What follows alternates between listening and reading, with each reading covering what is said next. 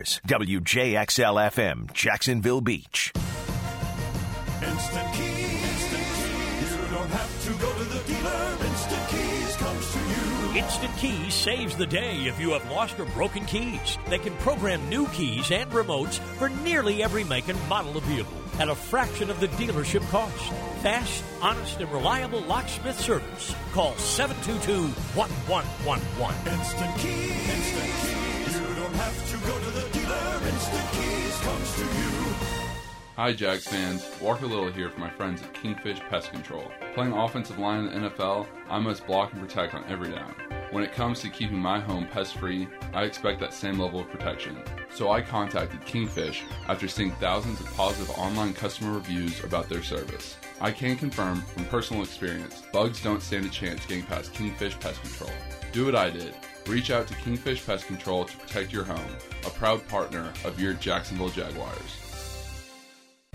Are you about ready to deck the halls for the holidays, but your home is cluttered with unwanted junk? Don't let the mess dampen your holiday spirit. Call J-Dog Junk Removal. And it's not just about cleaning up your space, it's about making a positive impact. You deserve a clutter-free home to celebrate in style. They're on a mission to make your holidays brighter and your home junk-free. Call now at 844-GET-JDOG or enter your zip code at jdog.com. J-Dog Junk Removal. Veteran-owned, veteran-operated. Life is about choices and the decisions you make. I'm David Robbins with Epstein & Robbins. If you're convicted of a DUI, you'll have to face severe consequences. Walking through the doors of the courthouse or appearing at a bond hearing can be extremely intimidating. Without the right lawyer, you're likely to make the wrong decision. Let our team help you make the right decisions in court. Epstein & Robbins, the right choice. Epstein & Robbins, fighting for your rights since 1975. This is your Mad Dads Update with Chapter President Donald Ford. Mad Dads is asking for good, committed men who want to be part of an organization that has been around for 17 years. We are a group that is part of the solution, not the problem. We are a group that don't stand around murmuring and complaining, but get into action and hit the streets to get the community to break the code of silence to remove the murderers off our streets. We do not require a lot of time, just willing and able bodies to get involved. We've had far too many murders this year already not to get involved. If you want to be part of this great organization, call 904-718-1649. We're looking for men, not men acting like boys. Hit me on Facebook and tell me what you think. For information about Mad Dad, go to Mad Dads Jacksonville Chapter Facebook or MadDadsJacksonville.com. 1010XL is presented by Farah and Farah, exclusive injury law firm of the Jacksonville Jaguars. Protecting you and your family. Call 396-5555. Jacksonville. He's Hacker. So much so that I had to ask around. I'm like, hey, I'm kind of a nice guy, right? Hacker is an ass. I try, as I'm getting into my old age at 39 years old, try not to let things bother me. Just know that I'm ultra soft. And he doesn't shy away from opinions. See Baker Mayfield throw 4 passes, but I get to see this homeless guy return a ball for a touchdown. It's Hacker After Dark on 1010XL. And a very good Tuesday evening to you, Jacksonville. It is Hacker After Dark, our late night show. Are you kidding me? Ladies and gentlemen of Jacksonville, Florida, let me ask you a question. Where would you rather be from 10 o'clock to midnight than right here with Dylan Denmark and yours truly on Hacker After Dark? And we do appreciate you staying up late with us each and every Tuesday. The new college football playoff rankings are out. We will certainly get to those in a moment. We will talk about championship weekend in the world of college football with my friend Brent Beard. You see him on First Coast News. You get him weekly right here on Hacker After Dark. That comes up in less than 10 minutes. Also, we'll do a little Jaguar talk tonight. John Shipley of Jaguar Report, that's a part of Sports Illustrated. We'll have John on to recap the big win over Houston, but more so look ahead to Monday Night Football returning to Jacksonville for the first time in 12 years next Monday as the Cincinnati Bengals roll in. Also, the high school half hour, or I guess the high school spotlight, it's about a half hour, the high school spotlight in the 11 o'clock hour as we will talk about 5 area teams that are still in contention for a state championship. In fact, 3 of those head coaches will join us tonight. Verlin Dormany of Trinity Christian, Jamie Rogers of Bradford County, and Toby Bullock of the Mandarin Mustangs. But as we always do, to kick it off here on Hacker After Dark, we give you a big deal of the night and Dylan Denmark. Let's do that right now. Time now for the big deal of the night. What's the big deal? What is the big deal? No big deal. It is a big deal. On Hacker After Dark. The 4 best versus the 4 most deserving. That could potentially be the question for the College Football Playoff Committee come Sunday. Rankings tonight: Georgia 1, Michigan 2, Washington 3, Florida State 4. On the outside looking in, Oregon 5, Ohio State 6, Texas 7, Alabama 8. Ohio State's out. They don't play again. They're not going to get in. So you can eliminate Ohio State. There are 7 teams that have a shot for these 4 spots.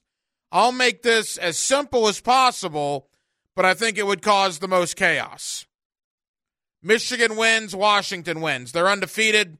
They're in. That's half of the playoff spots gone with Michigan and Washington, assuming they win. If Alabama beats Georgia, if Texas beats Oklahoma State, and if Florida State beats Louisville, what do you do? You would think Alabama would be a shoo-in to get in, right? 1 loss, SEC champion. Well, they're ranked number 8 right now. Are they going to jump up 4 spots with a win over Georgia? Probably. So let's assume that happens. They would be screaming about that in the state of Texas. Remember, if Texas wins the Big 12, they would only have 1 loss too, and they beat Alabama in the regular season, and they're ranked higher than Alabama tonight in the rankings. So that could be interesting. But for the audience that we have, Georgia fan, Florida State fan, again, Michigan wins, Washington wins, they're in. Alabama beats Georgia by less than a touchdown. We'll put the Crimson Tide in. That's 3. Who gets that 4th spot?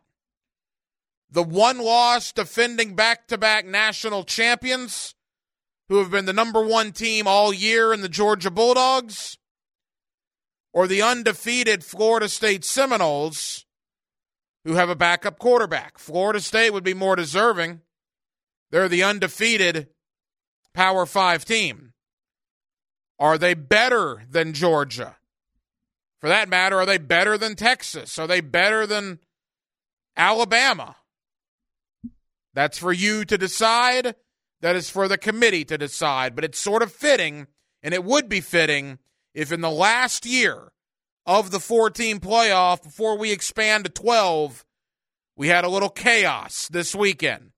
Normally, it works itself out. Will it work itself out this weekend? We'll have to wait and see, and that's what makes the beautiful part of championship weekend in the world of college football. Let's talk about more of that with my friend Brent Beard. You see him locally on First Coast News. You get him weekly right here on Hacker After Dark. We'll talk college football playoff. We'll also wrap up, thank goodness, the Florida Gator season. A little college football talk to kick us off. Brent Beard next, Hacker After Dark, Tuesday night in Jacksonville, Florida. It's 1010XL, and it's 92.5 FM. Let's ring up another guest on the All-Pro Roofing phone line. Back here on 1010XL and 92.5 FM in the city of Jacksonville. It is a Tuesday evening, and we are glad you are with us. Championship Saturday. Well, really, championship week begins Friday, a huge one in the Pac-12 between Washington and Oregon. And then you have all the conference championship action on Saturday, including the big one in Atlanta between the Crimson Tide and the Georgia Bulldogs. Let's talk about all of it with my friend Brent Beard. You see him locally on First Coast News, and you get him weekly right here on Hacker After Dark. Mr. Beard, how are you, my friend? Listen, it's amazing how much stuff there is to keep up with right now with the coaching carousel.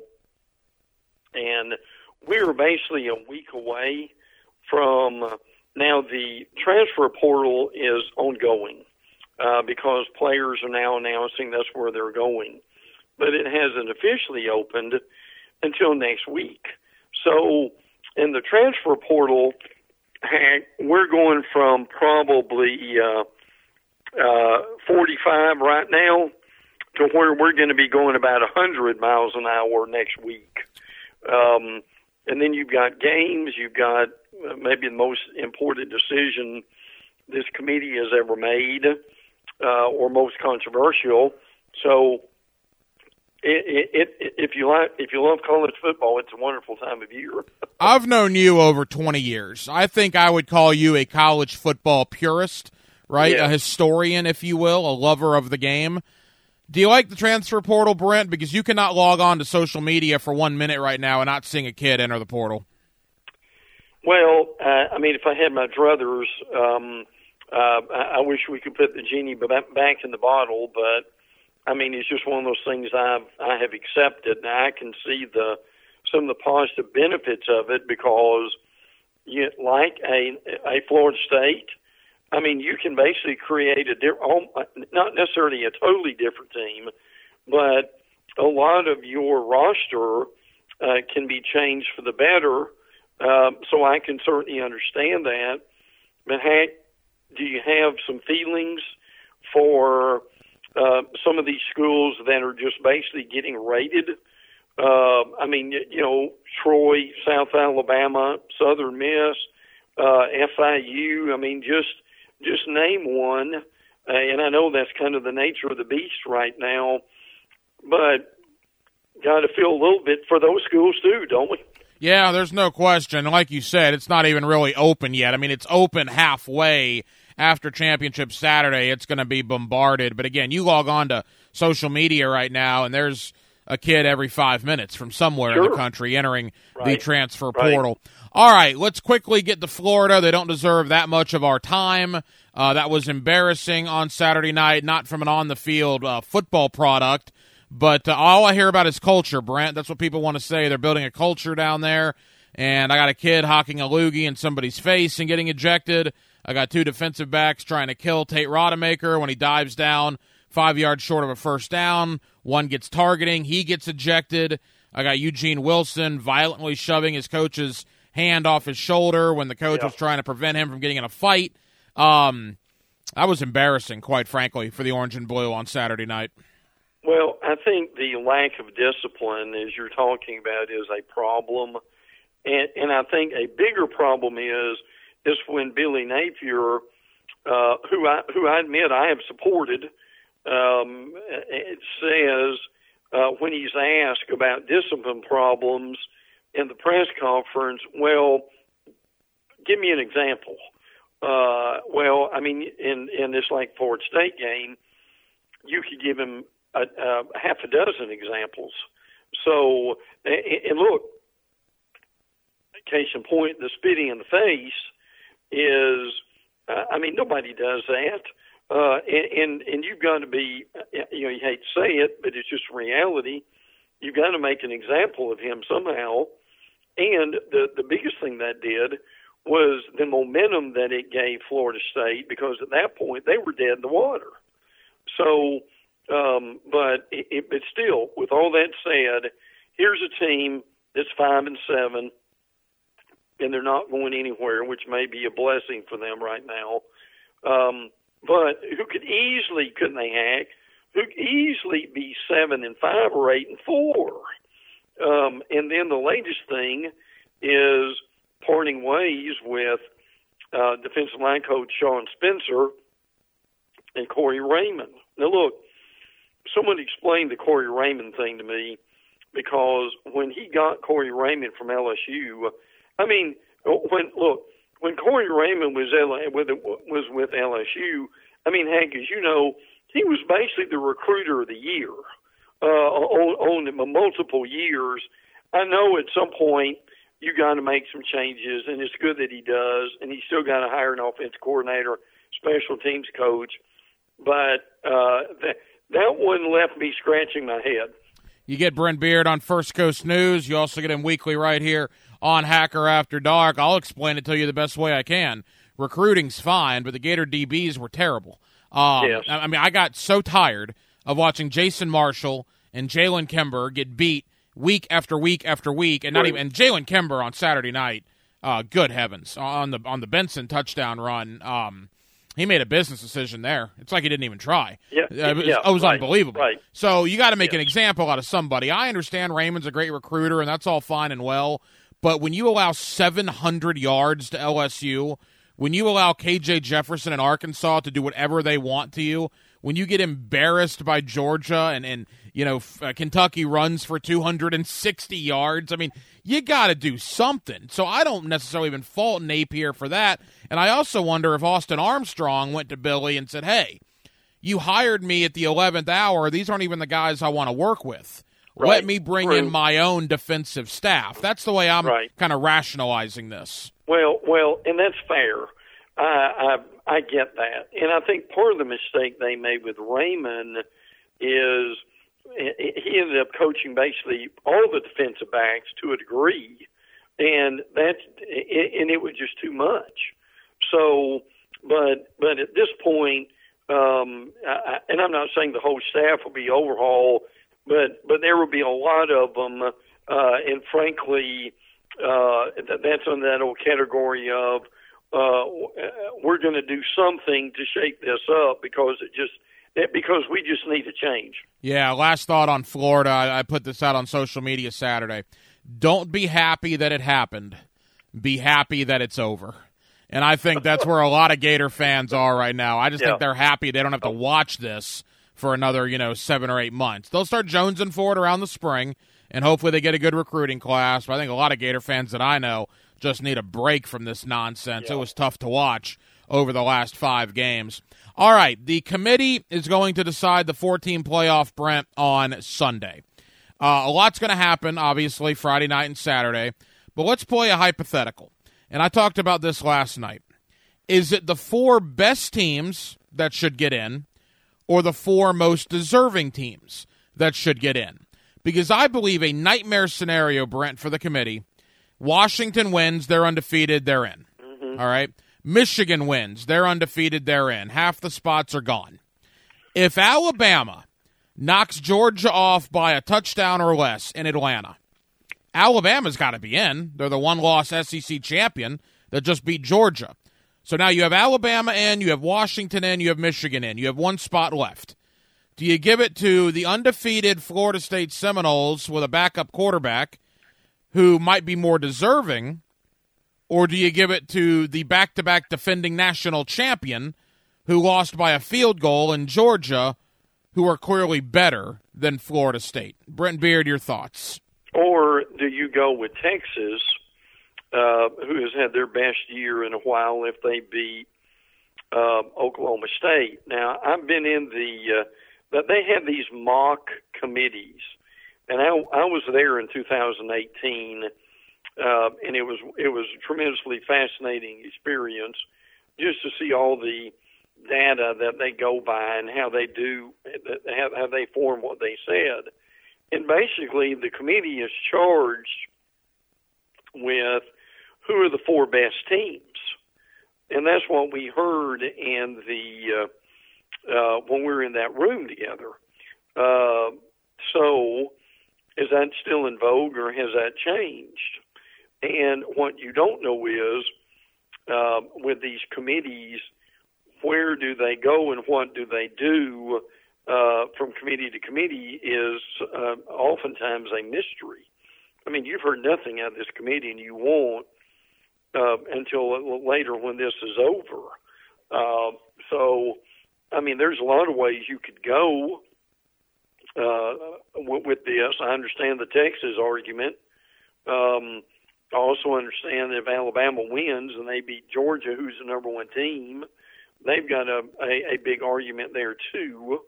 So what is unusual about this act this year is we have not had the upsets that we normally do because some of this would have been already figured out by now, but it hasn't been. So because of that, we are awaiting the most difficult decision this committee has ever made. And how ironic it is that that if we fast forwarded a year, heck, we would barely even be having this conversation, would we? It would just be about seeding more than who's getting in. Yeah, that's what I talked about last night. Denmark and I had a conversation, and we were saying, well, it's going to be the last year of chaos. And Denmark goes, well, no, next year Team 13 will be upset. And I said, yeah, they might be. But if you're 9-3, I don't care if you're upset, okay? You lost 25% of your games. You might be upset that you're Team 13, but you're 9-3. Who cares? This year, there's a legitimate chance that a 12-1, or dare I say even a 13-0, will be left out, and you'll never see this scenario happen again.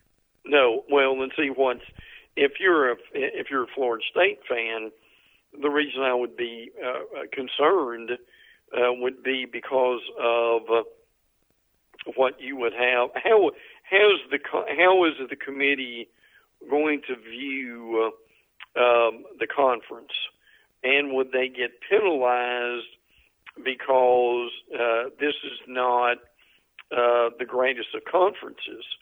So there are a lot of factors involved with this hack that are really going to be fascinating to see what this committee comes up with. Final moments here with Brent Beard. You see him locally on First Coast News. You always get him weekly right here as well on Hacker After Dark. All right, Brent, let's take this in slices. Let's go rapid fire. We got a couple of minutes left. In the Pac-12 on Friday night, Washington wins. I think they're safe to assume that they're in, the undefeated Pac-12 champion. The Pac-12 has been very good this year. They're ranked higher than Florida State anyway right now. If Oregon wins on Friday night, do they have an argument? Well, I think they do.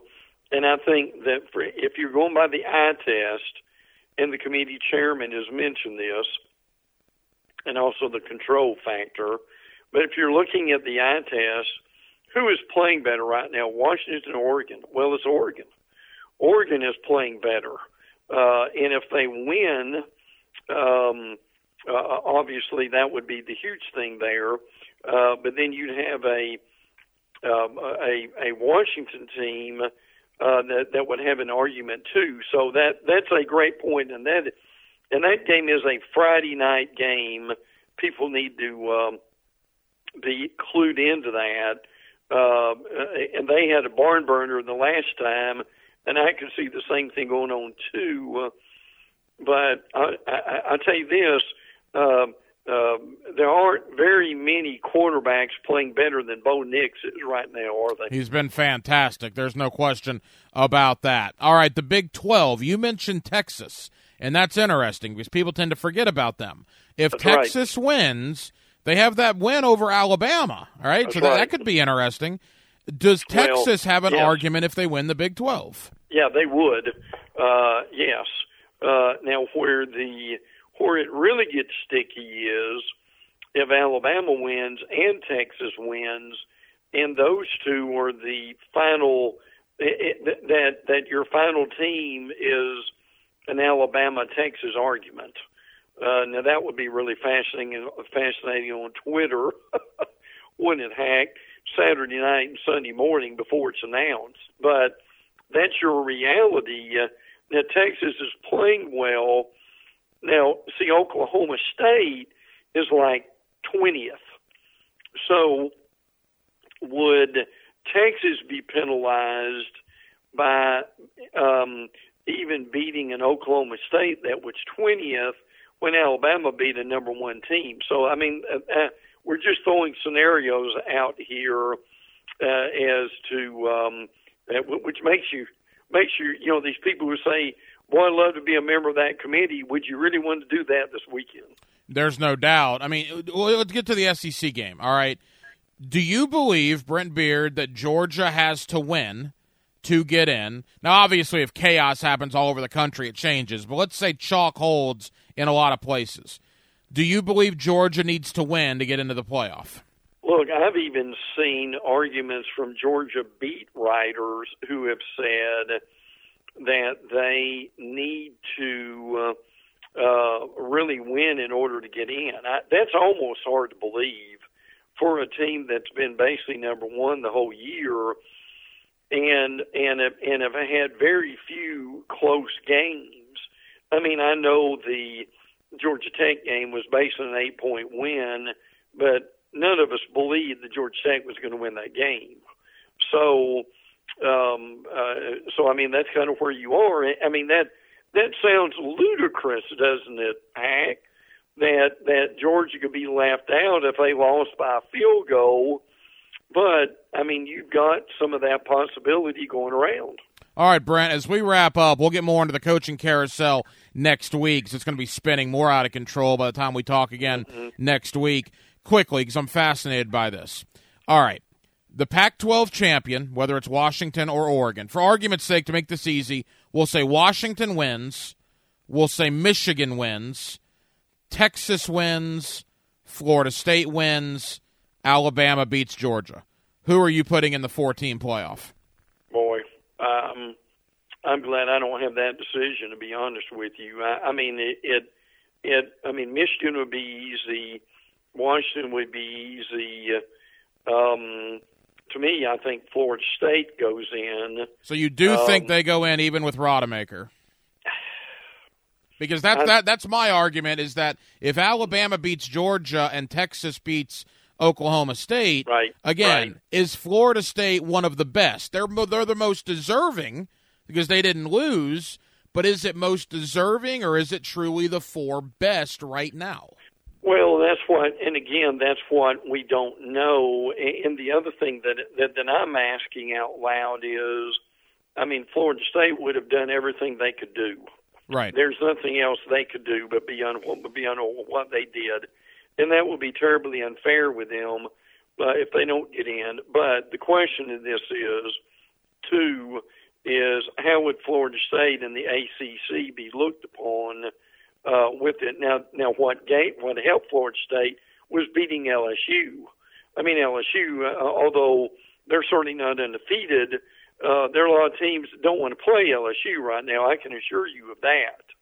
So basically, I think, again, you would have, if you got chalk with some of these games, those teams would go in, but you're going to have at least, you're going to at least have one, I think, very controversial.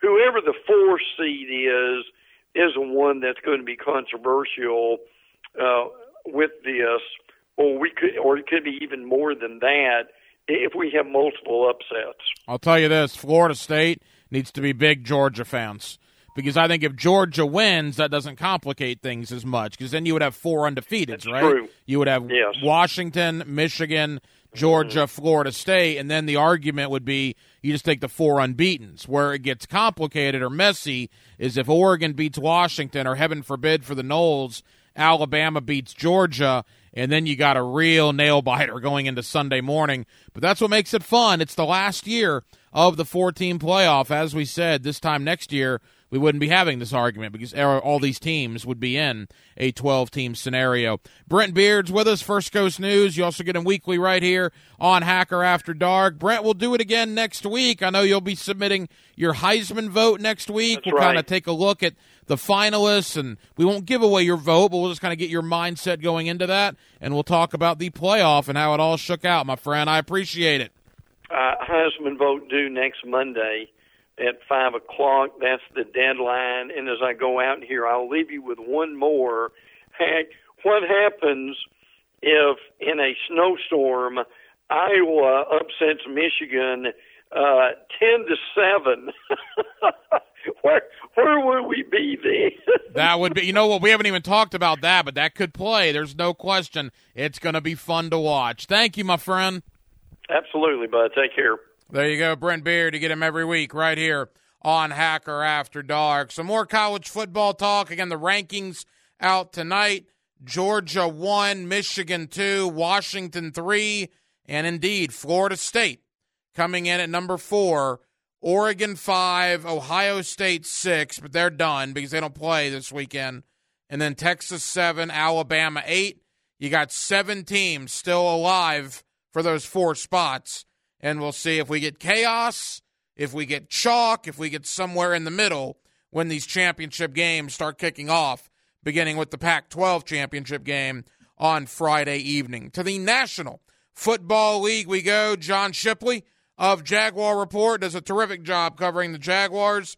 I want to talk with John about the Texans game and certainly look ahead to Monday Night Football. First time in 12 years the Jaguars will host a Monday night game here in the city of Jacksonville as the Cincinnati Bengals come rolling in. So Jaguar talk on the On Deck Circle, the high school spotlight in the 11 o'clock hour as well. With Dylan Denmark, the hacker Ryan Green with you. Jacksonville, we're glad you're with us Tuesday night here on 1010XL and 92.5 FM. Back here on 1010XL and 92.5 FM in the city of Jacksonville, we are glad you are with us. The Jaguars now 8-3 on the year after a huge division road win in Houston, and they get ready for Monday Night Football. That's right, Monday Night Football returns to Duval County for the first time in over a decade when the Cincinnati Bengals roll in next Monday. With that, let's talk with John Shipley. My buddy of Jaguar Report does a terrific job covering the Jacksonville Jaguars, and he's always kind enough to join us here on 1010XL. John, how you doing? Hey, doing good, my friend. How you doing? John, we're good. You and I talked 2 weeks ago, and at that point, the sky was falling. San Francisco had just beat the Jaguars 34-3, and Jaguar fans didn't know what to do. But two humongous division wins later over Tennessee and Houston, they're now 8-3, controlling the South right now. And, boy, now a huge opportunity coming up next Monday when the Bengals roll in. Yeah, no, absolutely. And it really shows, that the NFL truly is, I know I say this a lot when I come on, but it's a week-to-week league. Like people are going to be riding the emotions and highs and lows of each and every game. And it really is, a test of endurance, a test of fortitude for teams to really be standing tall after, 17, 18 weeks. I think that the Jaguars, what they're showing is they're peaking at the right time. Under Doug Peterson, they're 11-4 in November, December, and January games.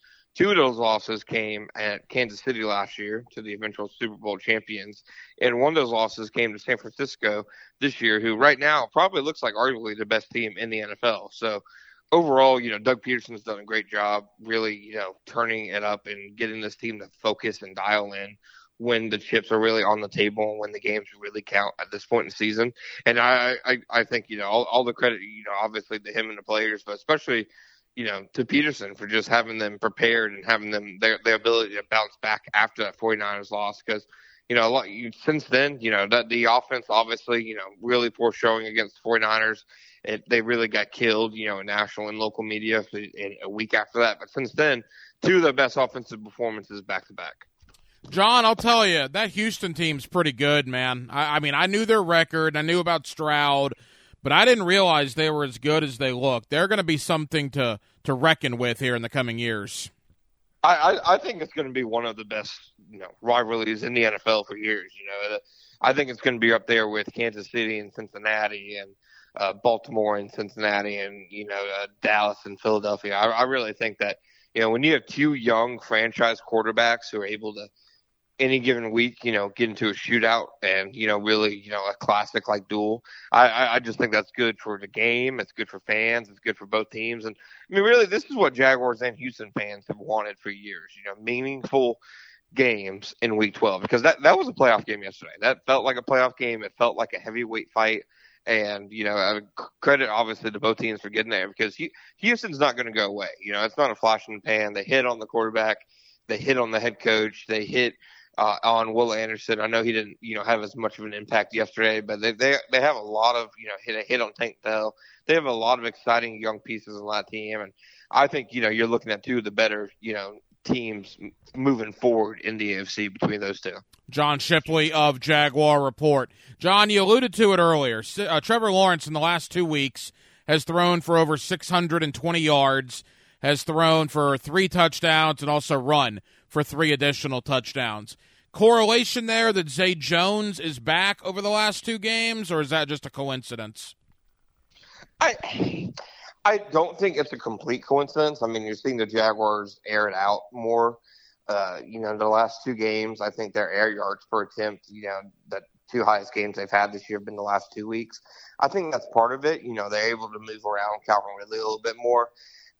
I do think it's big because defenses at least have to respect Zay Jones. When the Jaguars are putting Tim Jones or Elijah Cooks or Jamal Agnew out there, teams didn't really have to, pay them as much respect. But now the Jaguars are just, they're having so many different options. Defenses don't really know where they're going to go with the ball, and defenses can't commit to Calvin Ridley as much as they had in the first half of the season. So on that hand, I think it's big. But on the other hand, over the last 2 weeks, 5 catches for 30 yards. It's an interesting situation because it's not like he himself is really producing or, doing, the ball's not going his way a lot, but the offense has simply looked different with him in the lineup. So there's obviously something to it. I'm not exactly sure, how to put my finger on it, but there's obviously has to be something to it. John, we sat here when the trade deadline came and went, and people were upset that they didn't get a pass rusher, and we'll get to that in a moment. But they did get Ezra Cleveland, and at the time you're thinking, all right, well, that's weird. Why would they do that?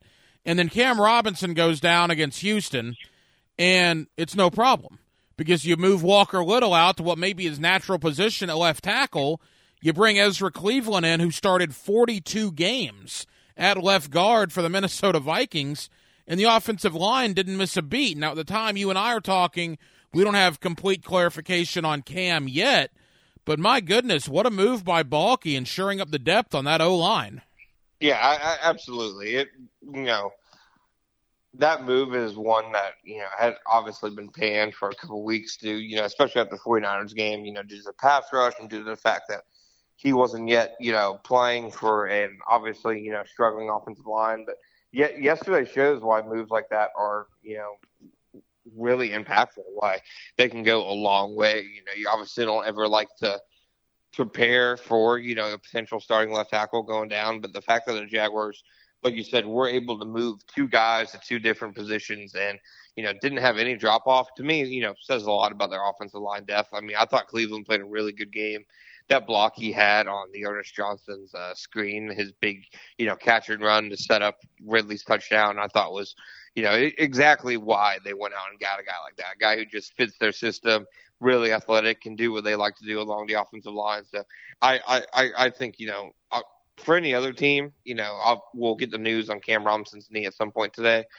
For any other team, it'd be the biggest, story post-game. But for the Jaguars, it's obviously something to watch, but it's not really anything that feels like it's going to hinder what they do in these next couple of weeks because, like you said, they have the pieces in place to really kind of offset a loss like that. John Shipley, you read his terrific work there at Jaguar Report. He also does the podcast weekly, I think twice weekly, that we'll get to in a moment. He's with us here on 1010XL in Jacksonville. You look at the offensive line, John, and again, are they playing the Bosa brothers and are they playing Myles Garrett? No, but the Titans' D-line is pretty good. The Texans' D-line has been playing pretty good.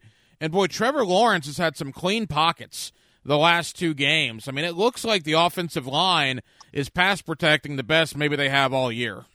Yeah, no, so Lawrence has only been sacked once in the last 2 games, and that was a play where he scrambled and ran out of bounds like a yard short of the marker. So he really hasn't been touched all that much in the last 2 weeks. And like you said, these aren't, against 2, elite pass rushers or anything like that, but it's not bad units. Jonathan Greenard, Will Anderson have had really good years. Malik Collins and Sheldon Rankins is a good interior duo.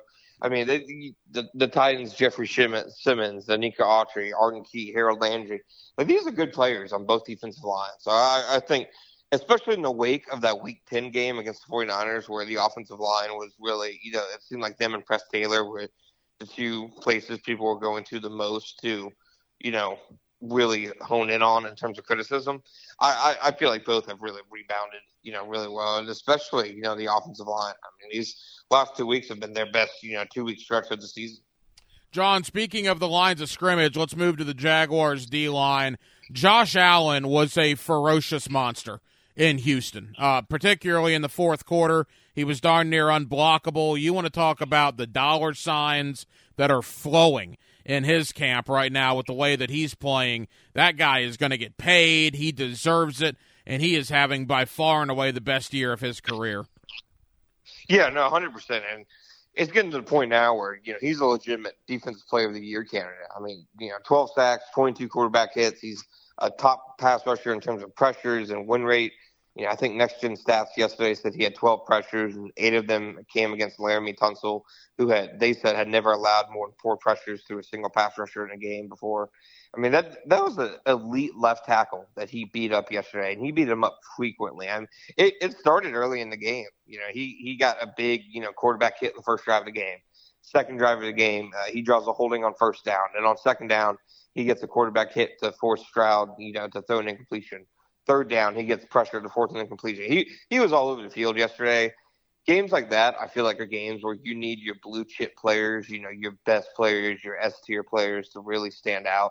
And Josh Allen is one of those players. Him and Trevor Lawrence are the 2 best players on this roster, and he's deserving of all the flowers he's getting and more. And it wasn't long ago. I remember that a lot of people were frustrated that he wasn't there for OTAs or minicamp, and it sure seems like whatever he did seemed to have worked. Yeah, there's absolutely no question about that. A couple more for John Shipley of Jaguar Report. John, I want to get to Cincinnati and look into the future in 1 second, but when that field goal hit the crossbar in Houston, the Jaguars won.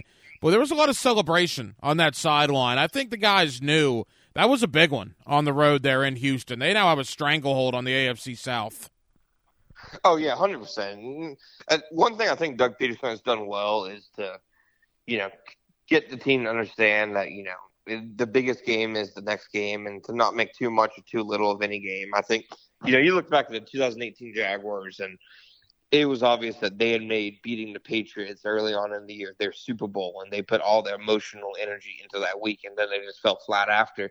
I feel like this team does a good job of doing the opposite, but you could definitely tell that they knew yesterday was a big game, a statement game. I think they had been hearing all the, national praising of Houston and C.J. Stroud, and I think they really saw yesterday as a chance to kind of win back some of that respect that they had thought maybe had been lost. Well, I'll tell you, it's a good thing they've been winning all this time, because for all the people that were knocking the AFC South coming into the year, they have 3 teams that are above 500 after Thanksgiving, and 3 teams that are in legit playoff contention with Indy and Houston. And Indy is 6-3 against teams not named Jacksonville. So, boy, the division's been good. So it's been a good thing the Jaguars have been very good this year. Yeah, no, the Titans are the only team in the AFC South without, a winning record right now. So it's definitely, looking like a division that's on the upswing. You have franchise quarterbacks in Jacksonville and Houston. I know Anthony Richardson didn't play a lot this year, but his flashes were really impressive. I mean, you have 3 teams really with a lot going right for them. And then you have Tennessee, who it looks like might be in the cellar here for a little bit. John, we heard Josh Allen say it in the postgame locker room yesterday that he's never played on Monday Night Football. In fact, a lot of these guys have never played on Monday Night Football, Trevor Lawrence included. Monday Night Football returns to Jacksonville for the first time in over a decade when Cincinnati rolls in here on Monday. Now it's going to be a Joe Burrow-less Cincinnati team. They look like they're in free fall, but they still got some good players, right, with Jamar Chase and Joe Mixon. It's going to be a test, but what an atmosphere that should be next Monday down at Everbank Stadium. Oh, 100%. And it's this is my 5th year covering the team. This will be my first Monday night game. It's a big first for a lot of people in that building, and I think it's a big night for the organization. To kind of show that they're getting back in the national spotlight a little bit after a decade or so, deservedly being out of it. So definitely a big night for them. It doesn't have the same luster as it would have with Burrow playing, but definitely still a big game. Should be a competitive game. Yeah, Jake Browning obviously is no Burrow, but the Bengals still have a talented roster, so it should be a good game. Well, that's kind of my point all week and what I'm going to talk about all week. Joe Burrow, obviously, but this Cincinnati team is desperate. They're 5-6. They have Super Bowl aspirations, or at least they did prior to the Burrow injury. The guys in there still do in that locker room. They almost have to win this game, John. I mean, it's going to be a desperate Bengal football team in here on Monday night. Yeah, no, 100%. And that's the thing. You can never take anything as a certainty in the NFL. Anybody can beat anybody any given week. I mean, Jets led by Zach Wilson with this putrid offense they have beat the Philadelphia Eagles, a month ago. So you never know what's going to happen. So it will take the same amount of preparation and detail the Jaguars had to beat the Texans is what they're going to need, to beat the Bengals, even if it's obviously a different team. John, tell us about the podcast. Tell us about Jaguar Report. What can people look forward to leading up to the Cincinnati game next Monday? Yeah, you can hear us at the Jaguar Report podcast. We record twice a week. We'll record later today, kind of, reviewing and wrapping up yesterday's game, and then later on Friday this week to talk about the Bengals game. And then, just continue to follow Jaguar Report on Twitter, si.com/NFL/Jaguars. Daily stories. I have a great staff, really churning out good content, and we'll be there every day to try to give you guys the best Jaguars coverage possible. John Shipley of Jaguar Report, that's a part of Sports Illustrated. He does an absolutely terrific job, and we always appreciate him joining us here on 1010XL. John, thank you, my friend. We'll do it again soon. Appreciate you, my friend. And the high school spotlight rolls on 1010XL and 92.5 FM. It is state Final Four week, and we have 5 area teams that are still standing. It has been a very impressive showing by Northeast Florida this year. One of those area teams is Bradford County. The Tornadoes remain undefeated as they knock off Baker County to advance to another state Final Four. Their head coach is Jamie Rogers, and he's always kind enough to join us here on 1010XL. Coach, how we doing? Doing great. How are you today, Hacker? Coach, we're great. And look, Baker County, that's a good football team. You had to play them twice. It was a tough battle in the regular season. Man alive, you guys came out last Friday and really put it all together in that victory. Yeah, we played really well in all 3 phases. Again, we talked a lot this year. We've been talking a lot this year about peaking at the right time. I thought we peaked around week 8, week 9 last year. We changed around some things. Physical preparation wise and lifting wise, and I made some adjustments in the middle of the season. And it just seems like some of those things have worked and with this particular group, and it seems like we're playing our best ball right now. Coach, we'll obviously get to the future in a moment, the state Final Four, but 13-0 is 13-0. I mean, have you taken a moment in the last couple of days to think, wow, 13-0, that's pretty impressive. Yeah. I try, especially the little bit older I get, I try to stop and enjoy it a little bit more, and watch my kids run around on the field after the game and hang out with them a little bit after the game, and just things like that. But reflecting on this year, it's been a great 2-year run. I'm not ready for it to end, but within the next 10, 12, 14 days, the whole season's going to be over, so I think it is important to do what you talked about and stay in the moment a little bit and try to take it all in. And we've tried to do that. Jamie Rogers, the head coach of Bradford County, as they get ready for their state semifinal coming up on Friday night against Pensacola Catholic. Before we get there, Coach, I mentioned 5 teams. You guys, St. Augustine, Mandarin, Bowles, and Trinity, all still alive and all in your respective state Final Four games. Boy, what does that say about the caliber of football here in Northeast Florida? Yeah, it's kind of what we've always known. They've, the adjustment to suburban and metro has definitely impacted the smaller area schools like ourselves. That maybe this opportunity at earlier points may have not been to take advantage of. But it's the usual names that are always there. Those are great programs that you just mentioned, and they always play really good football. And we have good football up here in the Jacksonville area, and the surrounding rural counties always play good, tough football and physical football. And, that's what it takes to go on the road if you have to do that or to win physical football games this time of year. That there's no soft teams that are going to be still competing at this time of year. So, I think it does speak to the high quality of football we have here in this area. Coach, Pensacola Catholic will make the 6-hour drive down I-10 to come to Bradford on Friday night. What do we know about Pensacola Catholic? Well, I spent some time in the Panhandle, late 2009, 2010 in that area. And, the one thing that's constant about them, they're always here at this time. Over the last 10, 12 years, whatever it is, 15 years, they've always seemed to be in this spot. And, this will be one of the biggest teams. If anybody wants to come out and watch a huge football team run out on the field, this will be the biggest football team I've competed against since American Heritage in 2017. They're huge at every position. They do it the right way. They're physical. That's why they're still around. And, they got really good football players scattered on both sides of the ball. So I'm going to prepare our kids for a war, because that's what it's going to be. It's going to be physical the entire game. And they're a very good football program, and they're always here at this time of year for a reason. Final moments with Jamie Rogers of Bradford County. Coach, what does it mean to be at home? They got to make the 6-hour drive, and they got to come play you in a home field that, quite frankly, is one of the best in the area. Yeah, I mean, that's for us. That was huge. That's one of the reasons we wanted to finish the year 10-0 and to try to get in one of those top 2 spots. It's huge. This time of year, trying to get travel plans, trying to get buses. They're probably going to stay overnight. I'm not sure if they are or not, but all that takes time during the week that takes away from your mental preparation of what you want to be doing.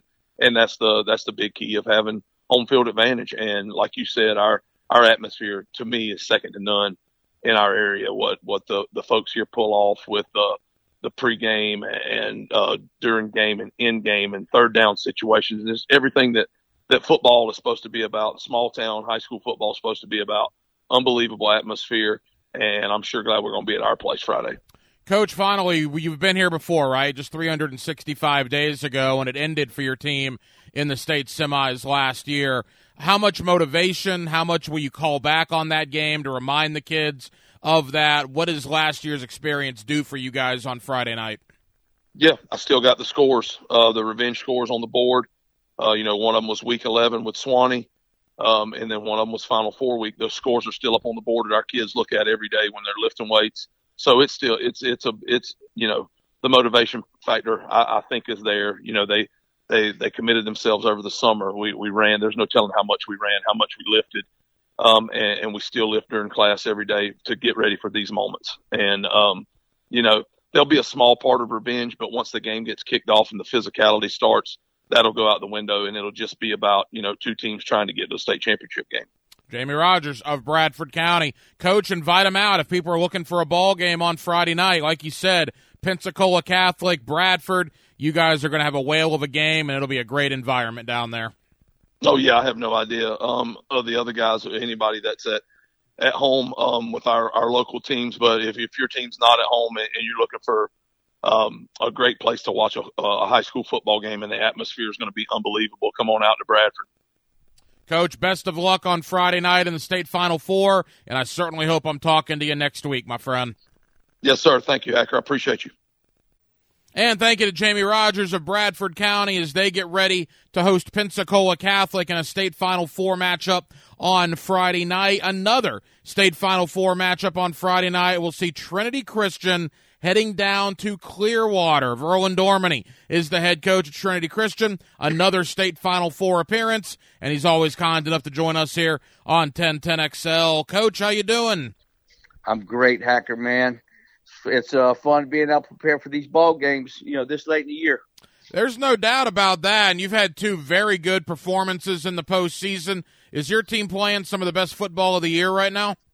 I really think we are. We finally got our offensive line back healthy, or healthy enough to be playing football.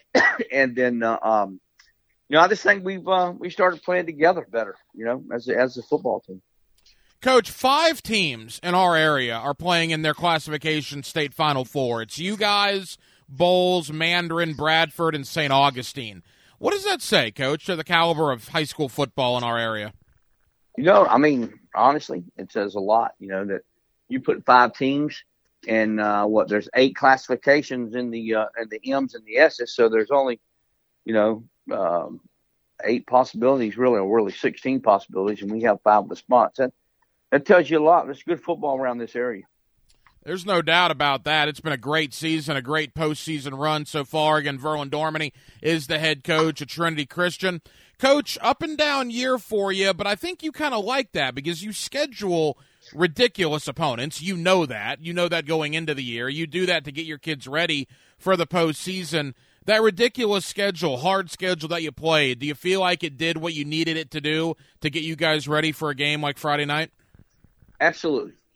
We were talking about that in the coaches' meeting, and we were just talking about, if we if we don't lose the game to Riverside like we did, and then, you know, of course, everybody was upset and not happy, and came back in as a team on that Monday.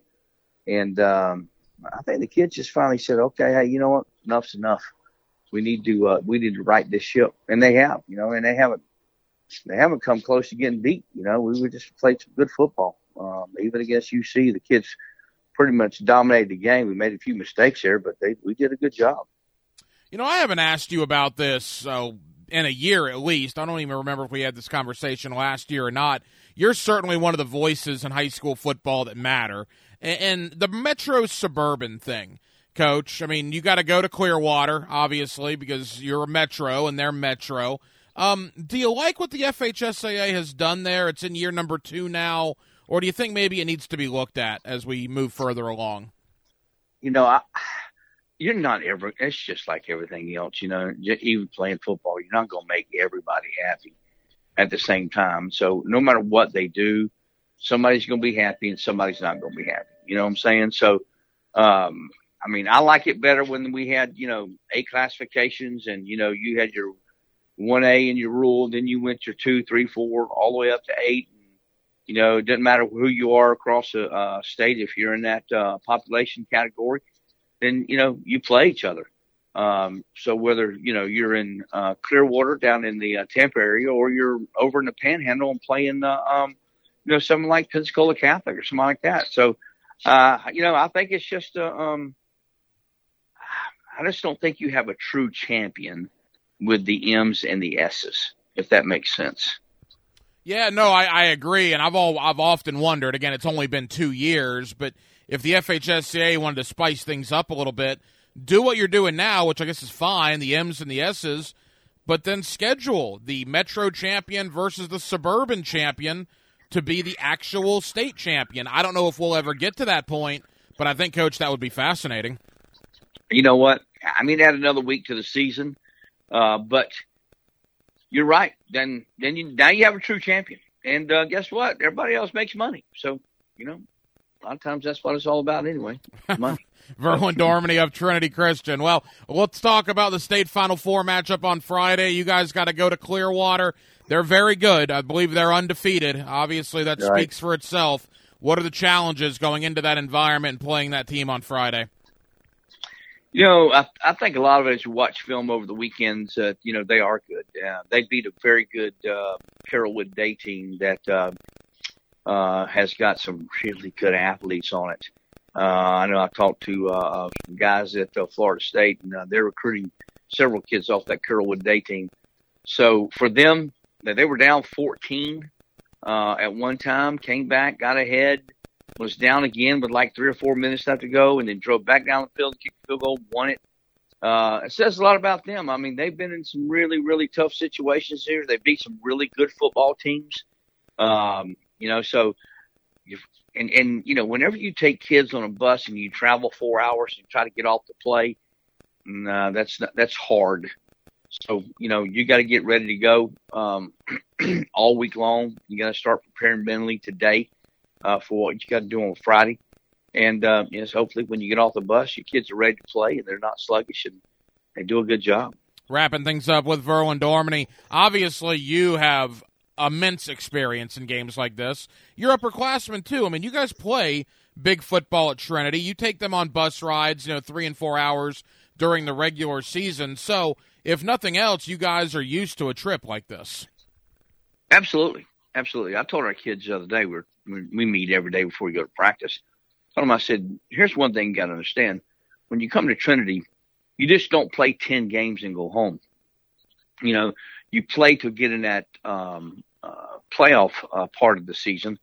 And I said, if you're a ninth grader, you started playing football with us as a ninth grader, when you become a senior and you finished, you usually have played an extra these kids that are graduating right now, they've played an extra, I think, 11 ball games over the 4 years. So I said, instead of just playing 40, you've already played 51 games. I said, how much more experience is that for you than everybody else that just plays 10 games? You know, that really puts you in a situation where you've had more game reps, you've had more practice reps, You've had more situations that you can get ready to play for big games, like getting on buses and going away and having to play in state semifinals and state finals. So mentally, it's great for us because, we've been there and done that, and our coaches have been there and done that, so we can relate that over to the kids. And so, it's just a fun time of the year. Coach, leave us with this. We got about 90 seconds. Keys to victory. What needs to happen Friday night for you guys to be playing for a state title next week? Well, they got a great dual threat quarterback. We have got to slow him down. So we have got to play great defense, which we've done all year. We have played great defense. And then offensively, you know what? We just got to keep doing what we've been doing the last few weeks, being able to run the football consistently, being able to catch the football. Bushy's done a great job distributing the ball around. A lot of kids have caught the ball. So it's just, them simple factors. And what does it all come down to? Blocking, tackling, and taking care of the football. Burl and Dorminey of Trinity Christian. They're heading to Clearwater Friday night in the state Final Four with a shot at the state title on the line. Coach, best of luck down south on Friday night, and we certainly hope we're talking to you next week, my friend. Oh, me too, Hack. Y'all have a great week, buddy. Back here on 1010XL and 92.5 FM in the city of Jacksonville, we are glad you are with us. 5 area high school football teams remain. They will all be playing in their respective Final Fours for their given classifications this week. Only one public school in Duval County remains, and that is the Mandarin Mustangs. Head coach Toby Bullock and Mandarin have won 3 consecutive road games, and they are now in the state Final Four. Coach, how we doing? I'm good, thank you. Coach, appreciate the time as always. All right, you went through Winter Park, Lake Mary, and Sanford Seminole. You went through Orlando like a hot knife through butter 3 weeks in a row. How gratifying was that 3-week stretch for you guys? It's I don't know if it's any more because of the schools we played. It's just awesome to be in the position we're in. I mean, to beat Orlando 3 times in a row, and not just Orlando schools, Coach, but really good Orlando schools. I mean, Sanford Seminole, obviously, Lake Mary is terrific, Winter Park as well. You guys were battle-tested over the last 3 games. Yeah, we were fortunate to come up on the winning side in those 3 games, and Seminole and Lake Mary were the top 2 ranked teams in the 4M classification playoffs. So that was pretty neat to beat them. It was a great run, no question about that. You got another game coming up on Friday night that we'll get to in a moment. But what about that, Coach? 5 teams from our area are playing in the state Final Four. You guys, Trinity, Bowles, Bradford County, St. Augustine. Boy, it really speaks to the quality of football in our area. It does. It does. You never know how the ball is going to bounce. Apparently, score-wise, I don't watch the film, but score-wise, they looked very dominant over a team that I thought would be a lot tighter. It was actually kind of funny. It was 14-14.5 in our score, and we had made our adjustments. I had talked to the team and had a couple minutes, so I figured I'd pull up the score, see how everybody else was doing. Everybody else was kicking butt, and I'm in a dogfight. I was like, where's my blowout in the 3rd round of the playoffs, they're cruising at halftime, and I'm sweating bullets.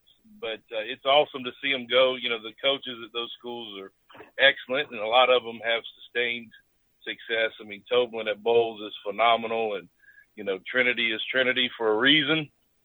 And, Braddock is, maybe the best young coach or best coach in my age bracket. I think we're about the same age in the area and has been for a long time. Toby Bullock of Mandarin here with us, getting ready for the state Final Four on Friday night. You are the last public school in Duval County standing, and I think you've been that way now for a couple of weeks, and only St. Augustine and Bradford, the 2 other public schools in our area. Does that mean anything to you, Coach? I mean, private schools, obviously, with Bowles and Trinity, they're established and have long tenures and football programs, but it's obviously a little bit tougher in a public school environment. Yeah, you guys have thrived this year. Well, we've been very fortunate. We've been healthy, and that's one of the big keys. There is a lot of pride with it. It would be a little bit more pride if someone in the 904 could actually see us play. If they didn't have to drive 3 hours a week to see us play. it would have been really neat to get a home game. We really thought we were going to get a home game for the fourth round of the playoffs, but it would mean a little bit more being the only school to represent Jacksonville public school-wise. But honestly, I don't think you think about it too much. You're just happy to get a chance to go to a state title, which still is very weird to even say. You've been through Orlando 3 weeks in a row, back to back to back. Now you get to get on a bus and go a little further, about 4.5 hours down to Coconut Creek. I got to be honest, Monarch High School is a new one for me. I hadn't really heard about them. What do we know about them? Very talented team. I didn't know anything about. I'd never heard of the school till 6 days ago, when I knew it was a possibility that we'd have to play them, and so we looked them up. They have two really, really talented young receivers. They got a good defense. As far as they fly around, they're scrappy in what they do, and they take advantage of your mistakes. They don't have a home school field, so we'll have to actually play at Coconut Creek High School. Monarch doesn't actually have a stadium of their own. I'm not 100% sure how long they've actually been around. I was told, I'm not 100% sure, but I was told Calvin Ridley is from Monarch High School. Oh, well, there you go. That's interesting. You guys are road warriors at this point, right? I mean, getting on a bus and traveling for your kids on a Friday morning is probably like ho-hum at this point, correct? Yeah, it doesn't. We have our itinerary set. We know what time we're leaving. We know where we're stopping. We know what we're doing. It really, the only thing that stinks about the road games is the drive after the game. You're tired, you're ready to go home and either start preparing for the next team or go to bed, and to have to drive 3 or 4 hours is the only thing that really stinks. But the road game, as far as affecting us, I don't think the road game, I think we've gotten past that. If we were, unfortunate to lose, I don't believe it would be because we were on the road. Final moments with Toby Bullock, the head coach of Mandarin. Coach, 4M is no joke. I mean, that's the best schools and the biggest schools in Miami, Orlando, Tampa, obviously Jacksonville, and there's only 4 of you left, and you're one of them. I mean, did you know coming into this year that you might have a special group? I knew we had the talent. You never know if the ball's going to jump your way and bounce and do everything you need it to do. You don't know if you're going to stay healthy enough. I knew we had the talent to go as far as we wanted to go.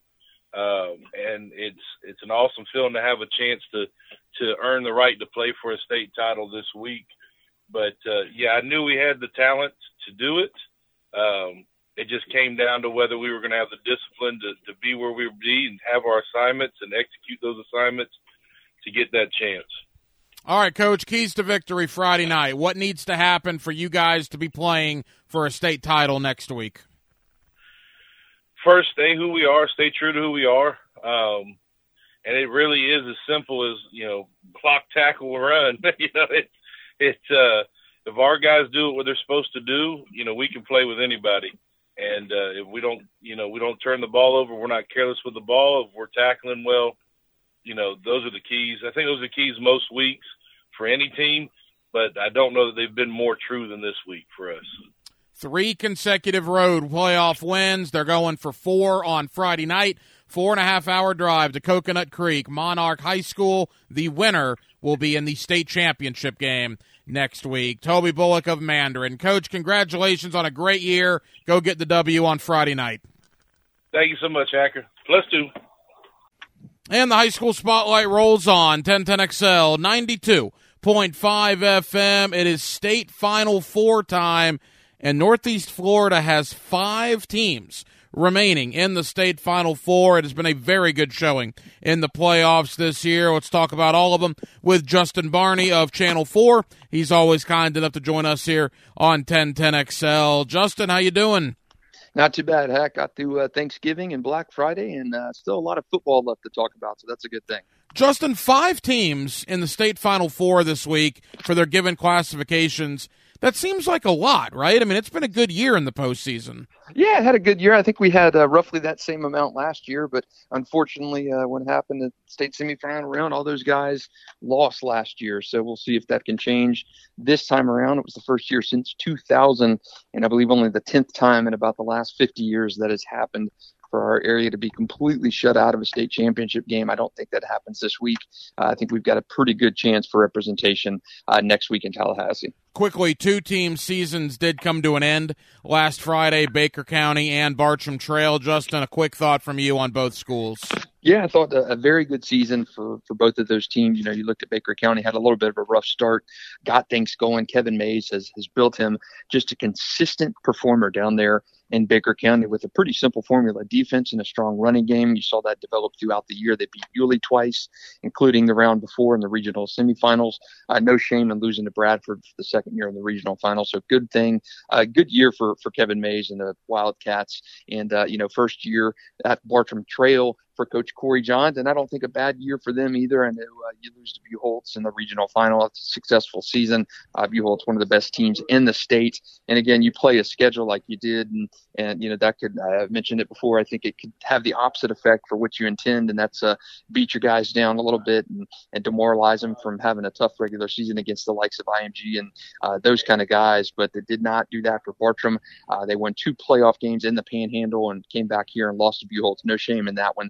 Good first year for Corey Johns in Bartram Trail. Quickly, Justin, before we get to the playoff games, Bartram, Fleming, Oakleaf, and Creekside, none of them could beat Gainesville Buchholz. Is there going to be reclassifications, redistricting, or are those schools going to have to figure out how to get over that Buchholz wall? Yeah, it's the reclassification is on the table. I think there's going to be some more playoff conversation. Is Suburban Metro working? And I think that's going to come around the corner here soon.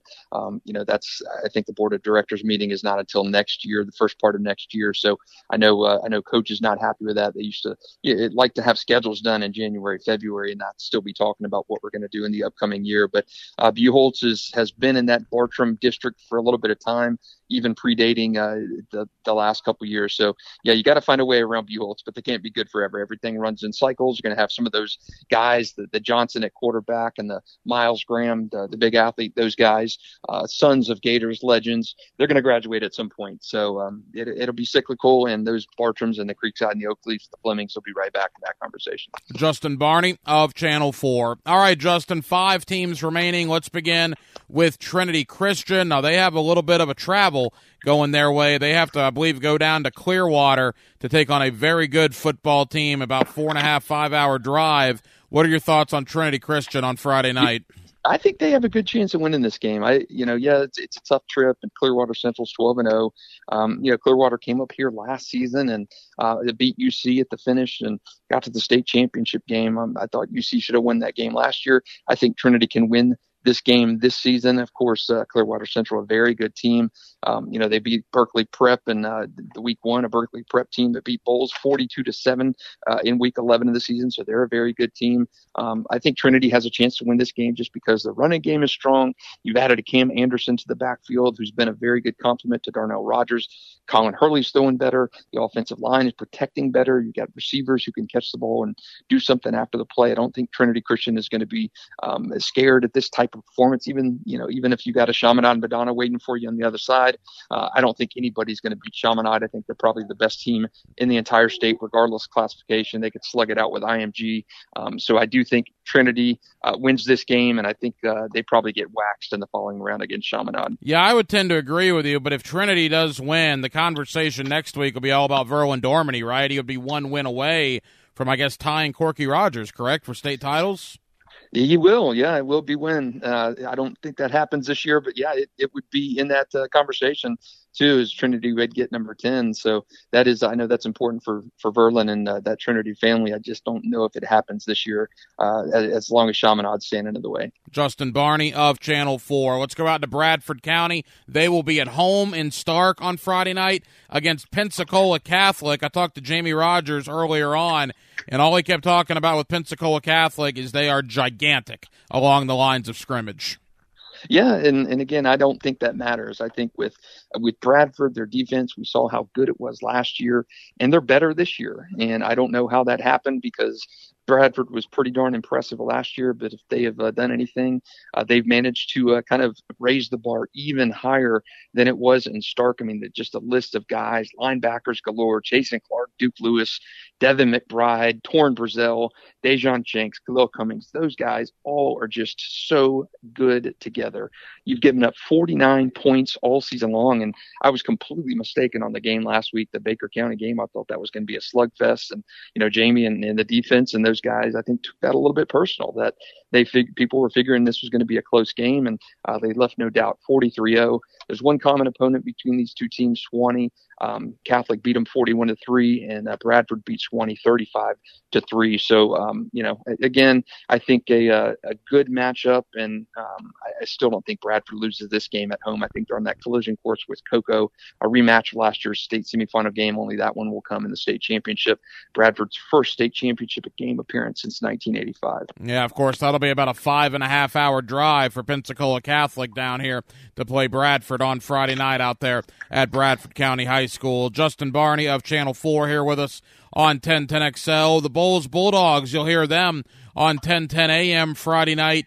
Their reward for going to the state semifinal is a trip to Miami to play what I believe is a top 10 nationally ranked Miami Norland team. I was talking to Matthew Toblin, the Bulls coach, earlier. Apparently Norland, Justin, has 6 defensive linemen, 6 D linemen with Power 5 offers on their team this year. They are a machine, no question about it. Yeah, and that's what Bulls does. They grind through the regular season. They get these state semifinal matchups, and that you think they have no shot in, and they bang it out and have a good showing. I mean, last year they go to Plantation American Heritage. I thought they were going to get run off the field, and they end up losing a 17-10 game. So Bulls will be prepared for this game. And you look at Bulls this year, and they're 0-3 to start the season.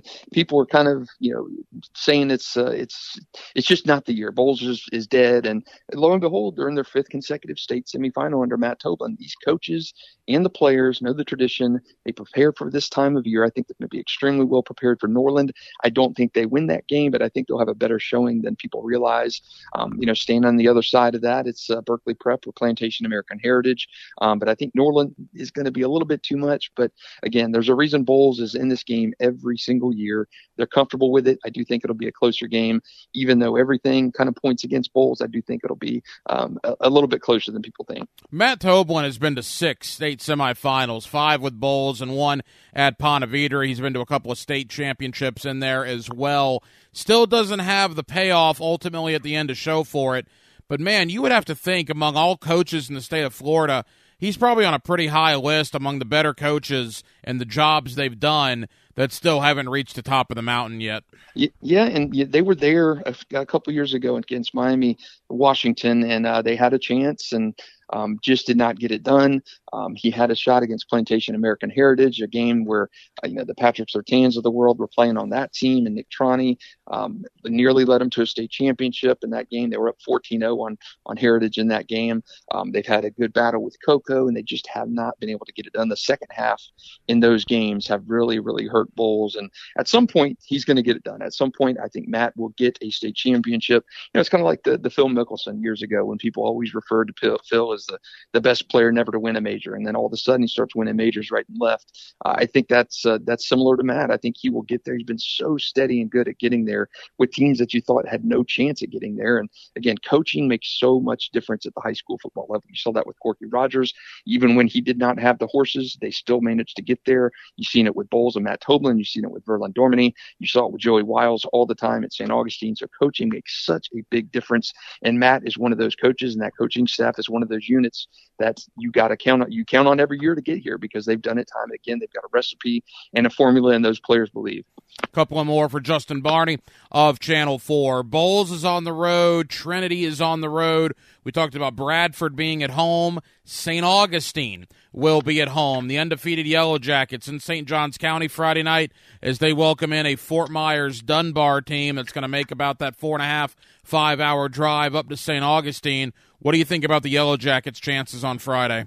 love St. Augustine's chances. I talked to Brian Braddock at the beginning of the year, and I used to work in St. Augustine as a sports editor down there at the paper, so I covered so many of these St. Augustine teams over the years, from 2001 all the way to 2012, and I saw so many of these St. Augustine teams, some of the best teams in program history, and I likened this team, this current St. Augustine team, to the one back in 2003, a team that included sophomores and Brandon James, Quentin Hancock, Jaquez Rickerson, a lot of these young guys who kind of cut their teeth early. Had a good showing when they were sophomores, but really took that next step in 2004. And by this time they were seniors, they won state championships. And I talked to Brian at length about that during the before the kickoff this year. And he said, yeah, the parallels are certainly there. Brian was a coach back then at St. Augustine under Joey Wiles. And I really think the St. Augustine team, if not this year, next year they win a state championships, but this year they have gotten it done. They've got a great running back in Devontae Lyons, a very underrated running back. Lachlan Hewlett, one of the best quarterbacks in the area, junior.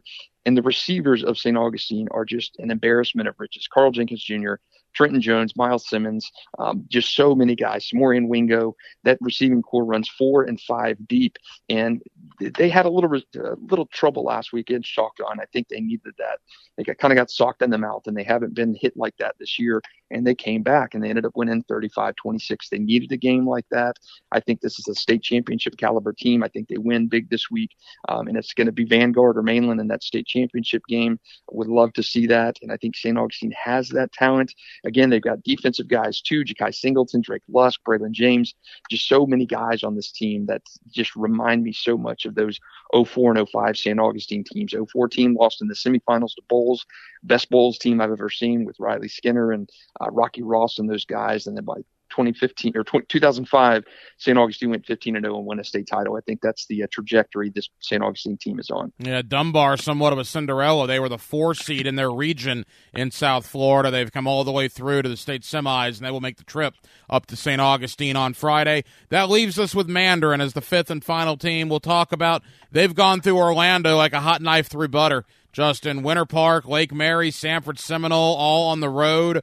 3 victories back to back to back. The reward for that is a longer trip now, 4.5 hours, to play a Monarch team, Coconut Creek, I believe, that I truthfully don't know a lot about, yet they're obviously very good, being in the state semifinals. Yeah, and Mandarin, the last time he was here, Toby Bullock was the offensive coordinator under Bobby Ramsey, and it was just a kind of everything lined up together. They were 6-4 in the regular season, and what happened? They run the table in the playoffs. They beat Columbus in the state championship game, and Monarch is not a familiar team in terms of the creme de la creme of high school football. But Calvin Ridley went to high school, played high school football there, so they do have some tradition there. But I think this Mandarin team, again, reminds me a little bit of that Mandarin team in 2018.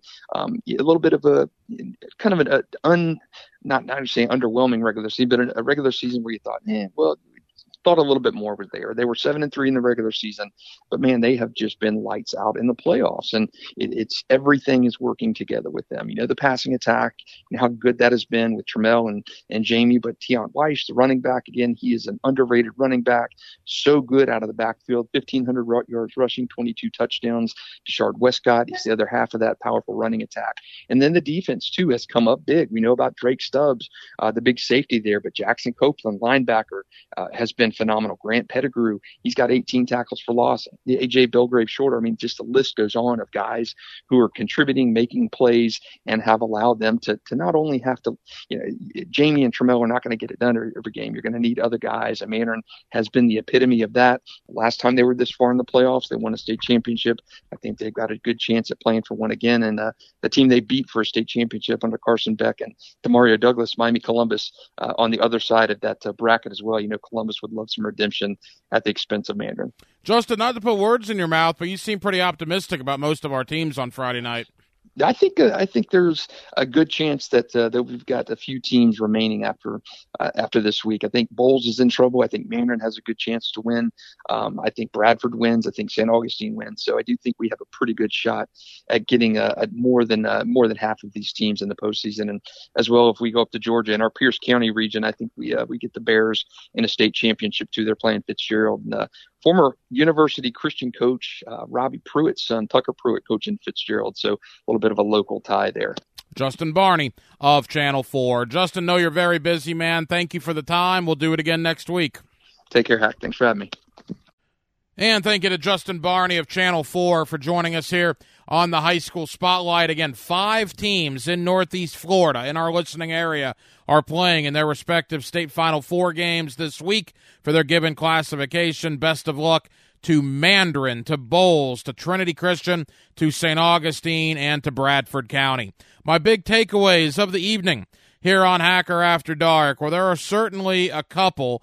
Again, the committee came out with the rankings earlier today.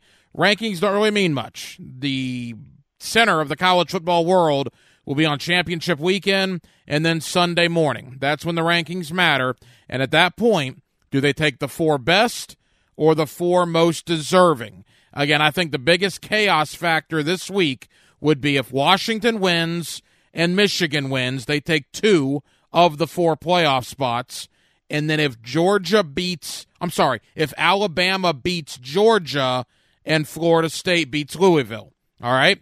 So Washington's in, Michigan's in. If Alabama beats Georgia, then what do? Alabama's got to go, right? They're the SEC champion. They're 1 loss. Well, wait a minute. What about Texas in the Big 12? If Texas beats Oklahoma State, Texas 1 loss, Big 12 champion, who beat Alabama. What do you do with the Georgia Bulldogs? A back-to-back defending national champion that will only have 1 loss on their resume. And then Florida State, if they're undefeated, but with a backup quarterback. It is craziness what could happen. I hope it does get a little chaotic the last year of a 4-team playoff. Again, you won't have this problem next year with 12 teams. If you're team 13 next year, I'm sorry. If you're 9-3 or even 10-2, whatever, you lost a couple of games. This year, you're talking about 12-1 teams or potentially a 13-0 team being left at the altar. It'll be fascinating to see. Well, that'll about wrap it up for what has been a very busy late night show, our Tuesday show here on Hacker After Dark.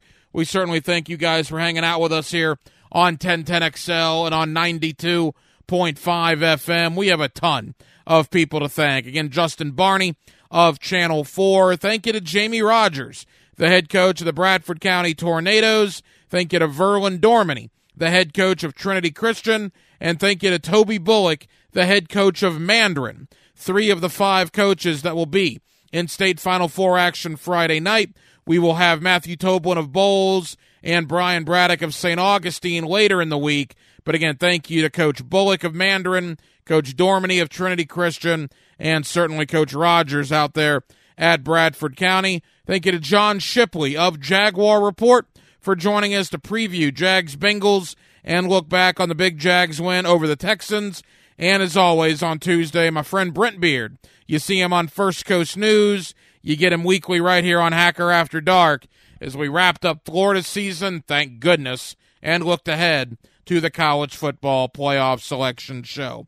We'll be back tomorrow night on a Wednesday, and we will do it all over again beginning at 8 o'clock. Dylan Denmark was your producer tonight. Dylan, great job as always. I'm the Hacker Ryan Green. And again, Jacksonville, thank you for spending part of your Tuesday night with us right here on Hacker After Dark on 1010XL and on 92.5 FM. So for all of us here on HAD, have an absolutely terrific remainder of your Tuesday evening, and we will talk to you tomorrow night on a Wednesday beginning at 8 o'clock. Until then, good night, Jacksonville.